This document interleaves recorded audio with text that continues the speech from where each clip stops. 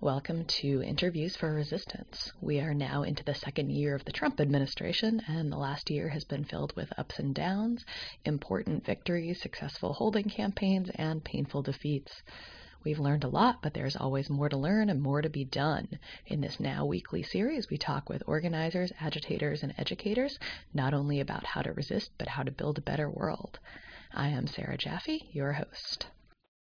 Hi, my name is Molly, and I am an activist here in Charlottesville, Virginia. So I wanted to talk to you today to get a sense of what things have been like in Charlottesville over the last year. I think it was your Twitter, I believe, where you said Charlottesville's a place, not an event. And so the first thing I wanted to ask is just, what's it been like on the ground in the months and nearly a year since the multiple white supremacist rallies rocked Charlottesville and drew everybody's attention? That's a loaded question. I guess I know. The simplest way to answer that is that it's not over. Right. People refer to Charlottesville as an event, as that one day, but what's going on here didn't start on August 11th or 12th, and it didn't end there. Mm-hmm. We're still dealing with not just the repercussions of that day, but the systemic conditions that caused it. They picked our town for a reason. Right, absolutely.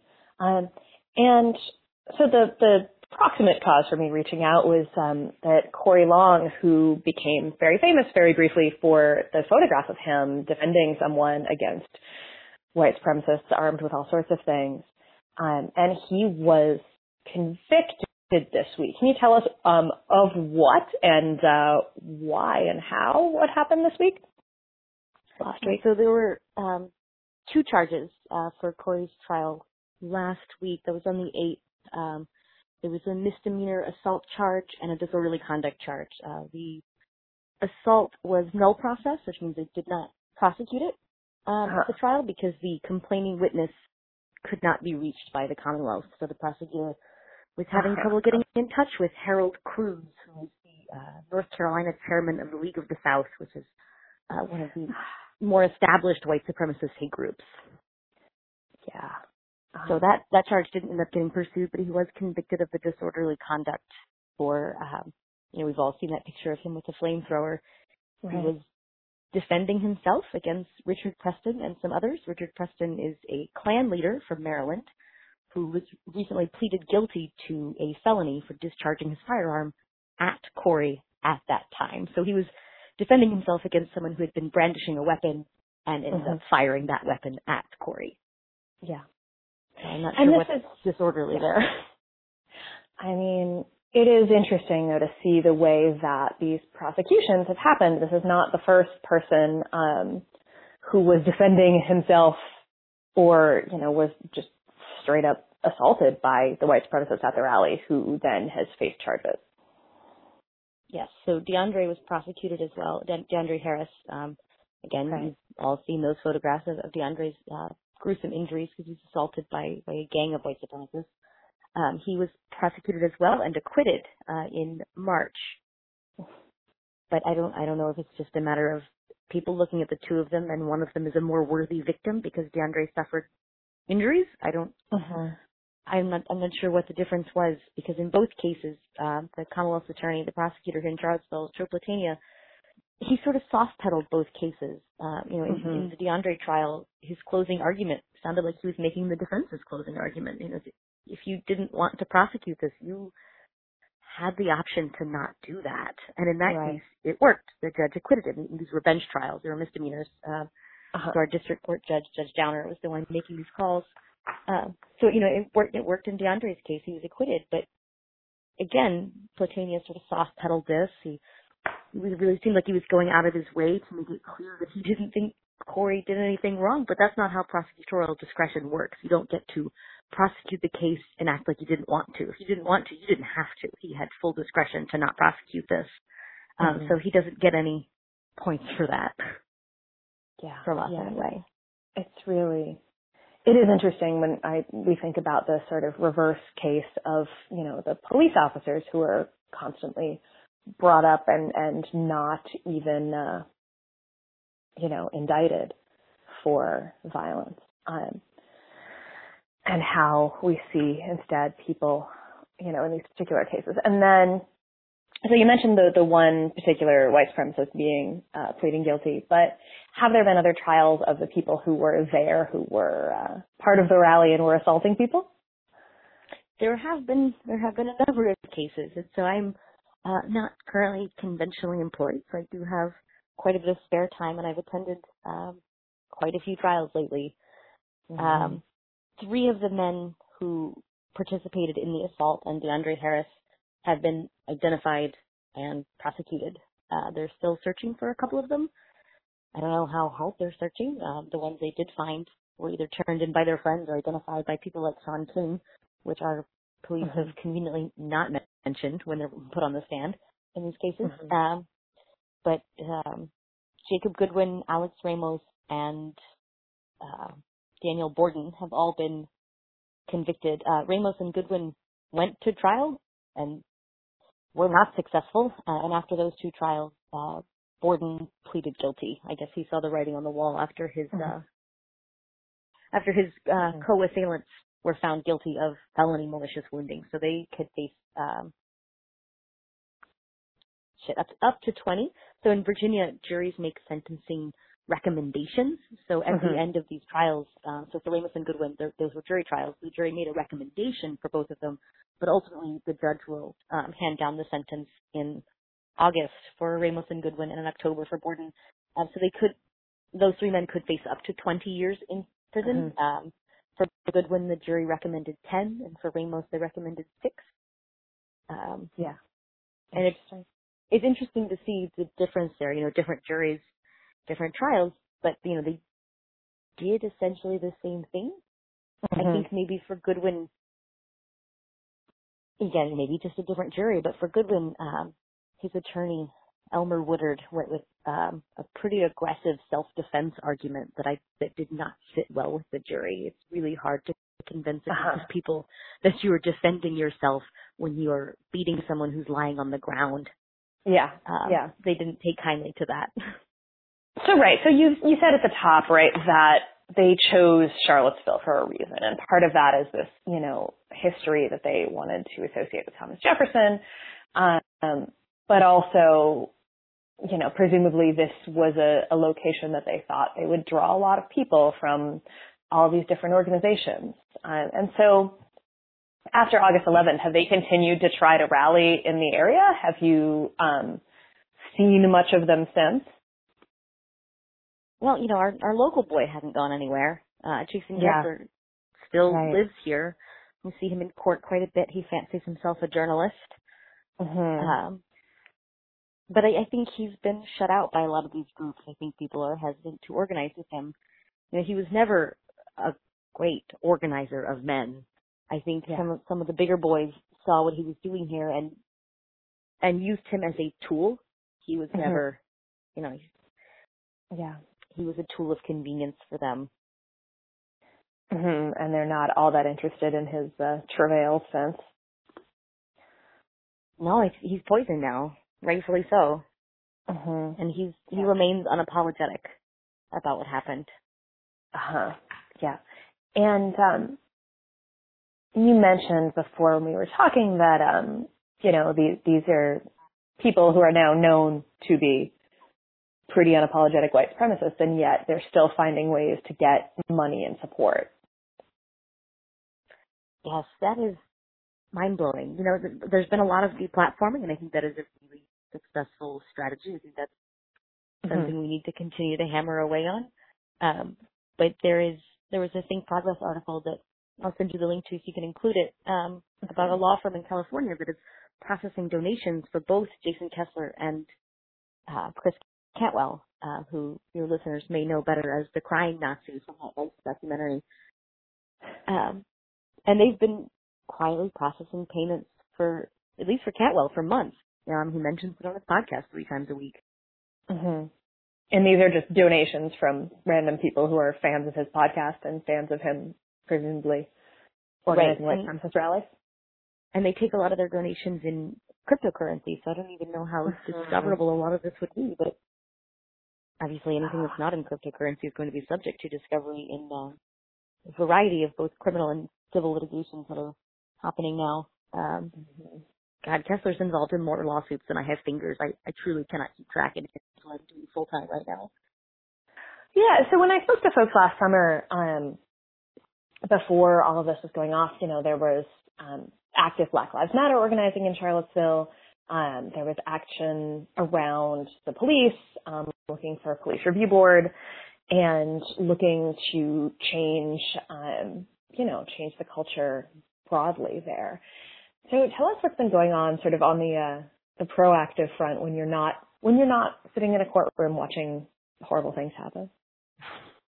So we are moving towards the successful establishment of a police civilian review board.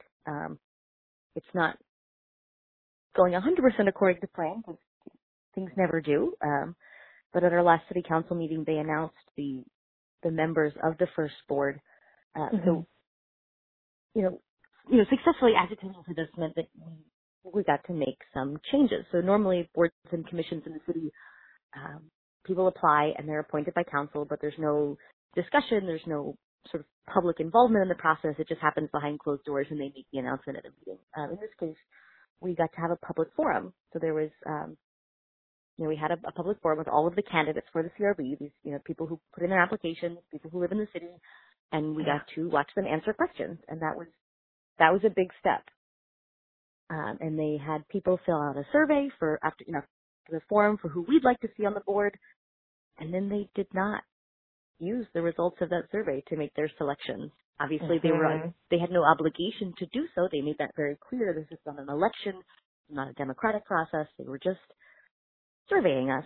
But the person with the most votes, the person that most people wanted to see on that board, was Jeff Vogel, a local civil rights attorney, who's been very vocal throughout this process. He's very knowledgeable about this process, and his voice would be critical in the this first round of the board. This first group of people on this board are going to write the bylaws, excluding the civil rights attorney who was one of the loudest voices in calling for this board.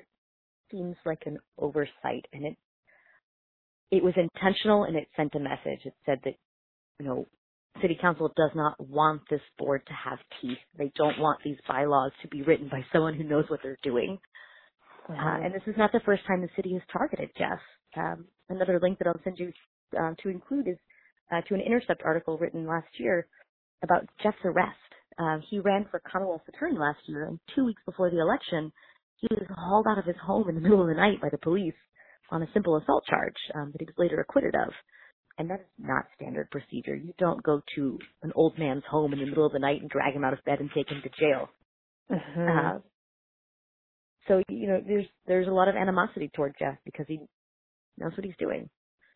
So there's, we're making progress on the CRB. We're glad that it's moving forward. We're glad that the city has been at least somewhat receptive on the surface to the idea of having this. But in refusing to appoint 2 of the top 3 vote getters, the other one being Rosia Parker, a local Black Lives Matter activist, that sends a message that, we told you who we wanted, and you explicitly did not select them because you don't want their voices represented in that room, and that means something.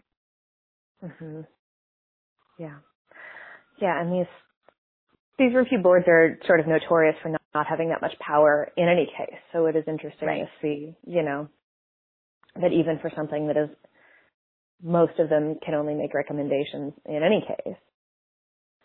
Right, and so excluding Jeff it sends a message on that front, because he's been very vocal in making sure these bylaws are written in such a way that the CRB would have subpoena and investigative powers. And he knows enough to try and get that done, and excluding him means that probably that won't happen. Yeah.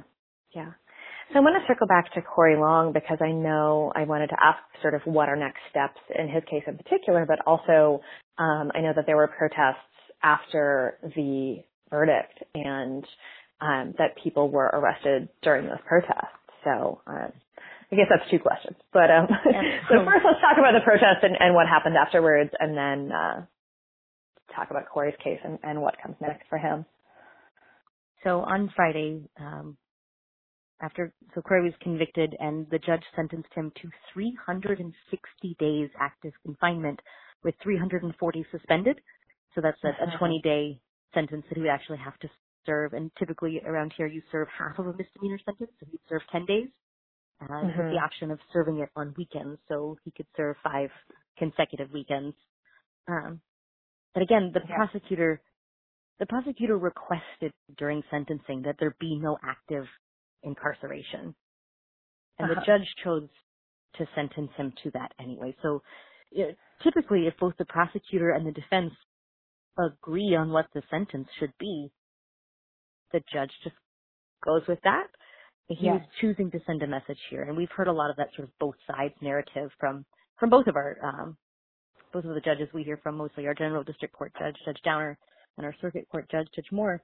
They both do a little bit of moralizing and sermonizing during sentencing. And the bad behavior on both sides. And go back to my notes. Like I said, I take a lot of detailed verbatim notes.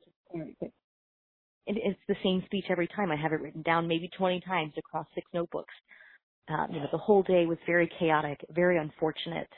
It cost the city its reputation. We went from a world-class city to the city where this happened. This behavior is very serious.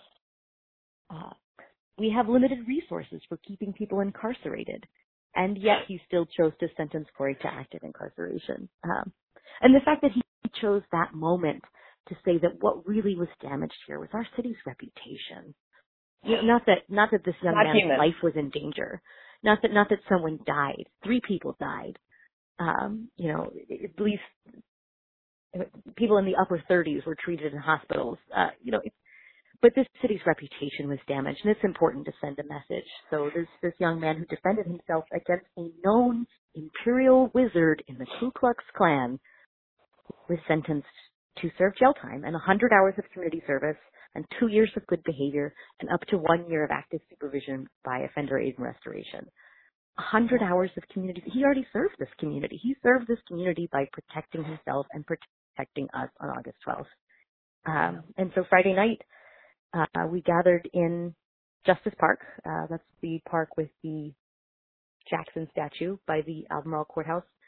And we marched down the downtown mall, chanting and just, it's surreal living in this town because there is such a disconnect. There are so many people for whom this is so real and so present, and this is our whole lives now. And then there are people who, we're outside the courthouse chanting and holding space. They come up and they say, "What's this about? What's happening?" People. So we were marching down the downtown mall on a Friday night, and there's like a wedding after party at one of the fancier bars, and there's like a woman in a wedding dress drinking champagne, and 40 of us marching down the mall chanting for Corey. And as we came back around on the other side of the mall on East Market Street, by Emancipation Park, the place where the disorderly conduct allegedly occurred, we took the street. We were marching in the street, and I've heard from activists around town that the police used to let us do that.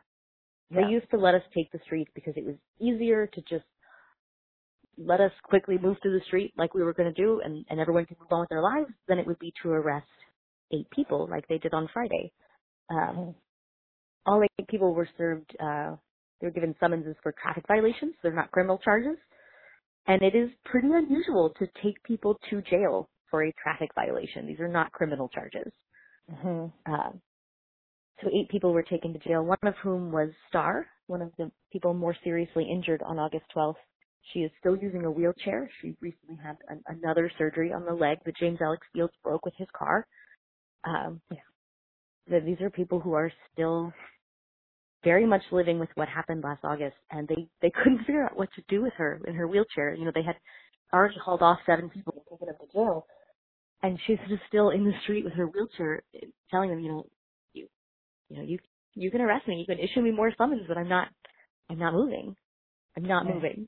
I think it took more than an hour, and they finally sent an ambulance from our all-volunteer EMS, Charlottesville Albemarle Rescue Squad. So these are volunteers. These people did not have to do this. They do not work for the police. They came in that ambulance and they loaded that woman. They loaded a competent, conscious person who did not need medical care and was not being taken to the hospital into that ambulance, which is, to me, a clear violation of medical ethics. It's appalling. And within 48 hours, the cars of Charlottesville Albemarle Rescue Squad had updated their official policy that they will no longer transport patients to jail. So it makes a difference. What they did was wrong, but there was community outrage, and they recognized that what they did was wrong, and they changed their policy. So that's something. But so we all went to the jail Friday night to wait for our people to get out, because that's what you do.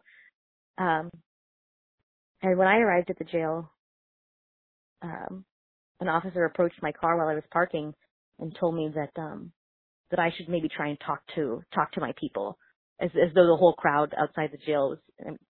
I do know them; those are my friends. But that was an odd assumption on her part. That I should talk to them and maybe convince them to move away from the door, because they couldn't let the attorneys in because people were too close to the door. And I said, well, it's my understanding that it's their constitutional right to representation. I don't understand what the problem is. And she said, yeah, I know, but maybe you could talk to them. And so they had locked the doors to the magistrate's office so that no one could get in. And they weren't letting attorneys in. They weren't letting Jeff Fogel in to see his clients. And at no point did any attorney actually gain access to the building to see their clients, which is truly horrifying. So these people were arrested and taken to jail for a traffic violation and denied access to representation.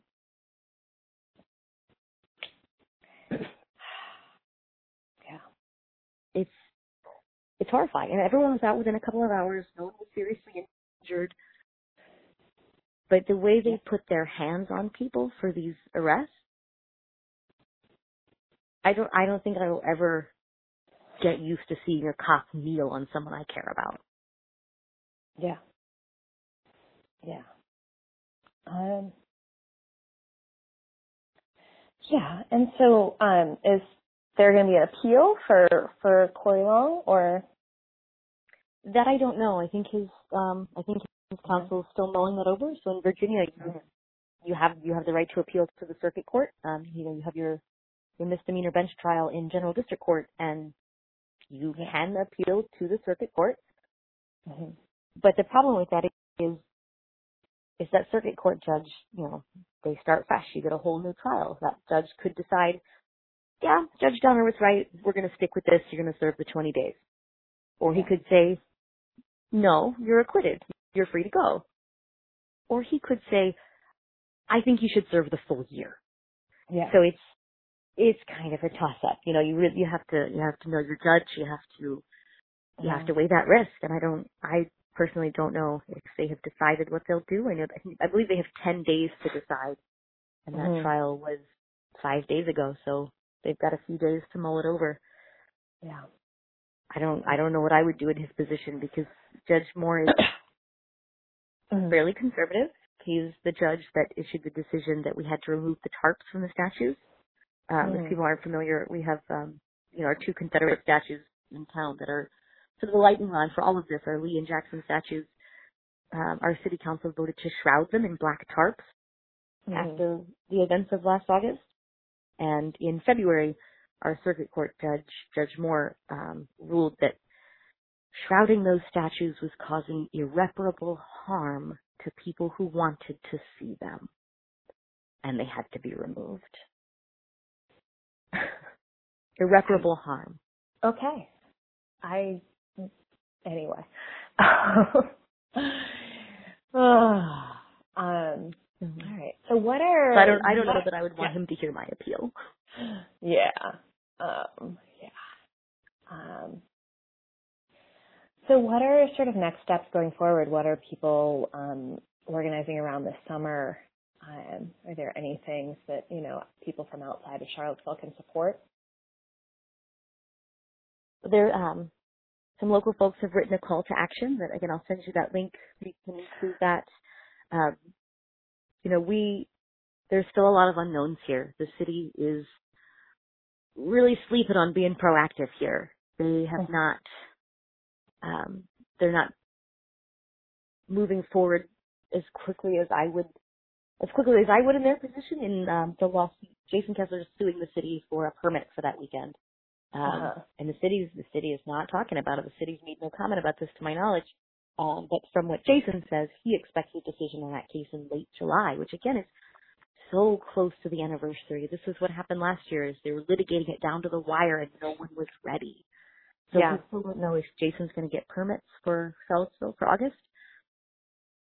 I don't know what will happen with that. He's saying he's trying to get backup permits for Lafayette Park in Washington, D.C., which is ludicrous to me that they would give him a permit for directly outside the White House. I don't imagine that happening. I don't imagine that they're a danger to this White House, but. Right.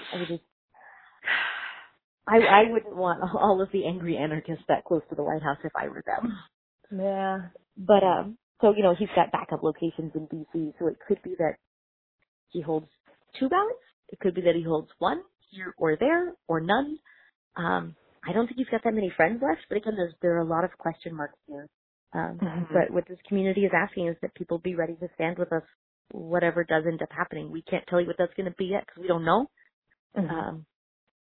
But whatever does happen, we hope people will stand with us again. Yeah. Oh, back to the platforming scene. Zynecker Law is taking donations for those guys. But Kessler has a website for UTR 2.0, and it is hosted by Cloudflare, and they should maybe stop doing that. So if folks wanted to contact them and let them know that they don't approve,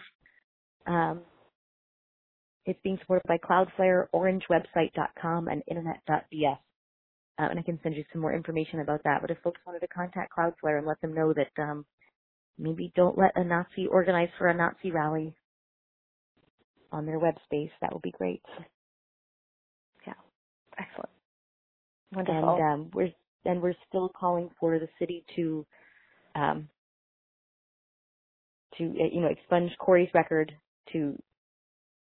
and to drop the charges against Donald Blakeney. Donald Blakeney is another Black activist who is still facing charges from August 12th. His trial is at the end of August, and I believe he is facing felony charges, which is ridiculous. He's an older man. He's defending himself. They're hurling racial epithets at him, and he felt threatened, and he struck a Nazi. I don't think he should be held accountable on felony charges for striking a Nazi in self-defense. So we're calling for the city to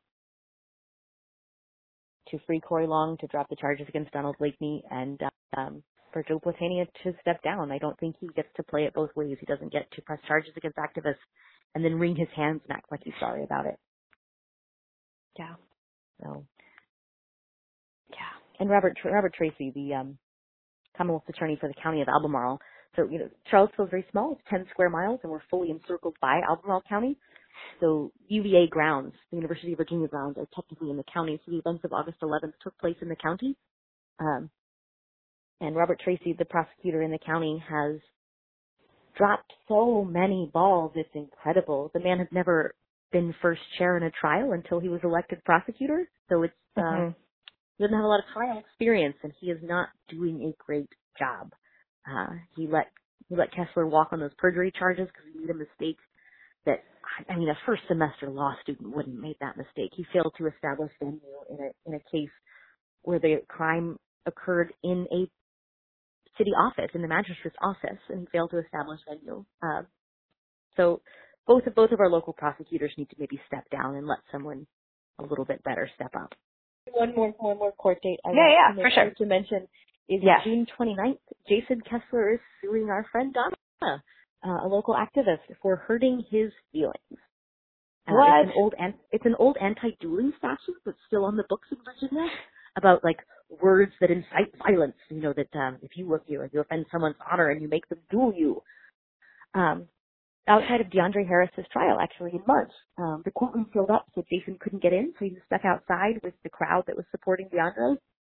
And a local activist was, you know, giving him a piece of her mind. I believe what was enshrined in his complaint was that she called him a racist and a crybaby, and I guess that hurt his feelings real bad. So he's suing her for $500, which is such a small amount of, like, he's wasting so much time on such a small amount of money because he got his feelings hurt. And so that will be in General District Court on June 29th. And he is pro se on that. He is representing himself. I guess old Elmer Woodard is a little too busy for things like that. Yeah, so that'll be a real treat if anybody can make it out for that to support Donald. Excellent. And so how can people keep up with you? How can people keep up with what's going on in Charlottesville? And, you know, again, from people who are from outside who either can't come to visit or would like to be supportive, how can they do that? The only fund that I know of that has actually dispersed money to survivors and to people, to activists in this community for bail funds, for legal defense, for medical bills, emergency housing needs, the only fund that is actually dispersing those monies is the Charlottesville Resilience Fund, and I'll send you a link to that and a flyer for it. And that's at Seville Fund on Twitter. You can follow them there. They are a 501c4. They're run by activists in this community. It's all volunteer, horizontal decision making.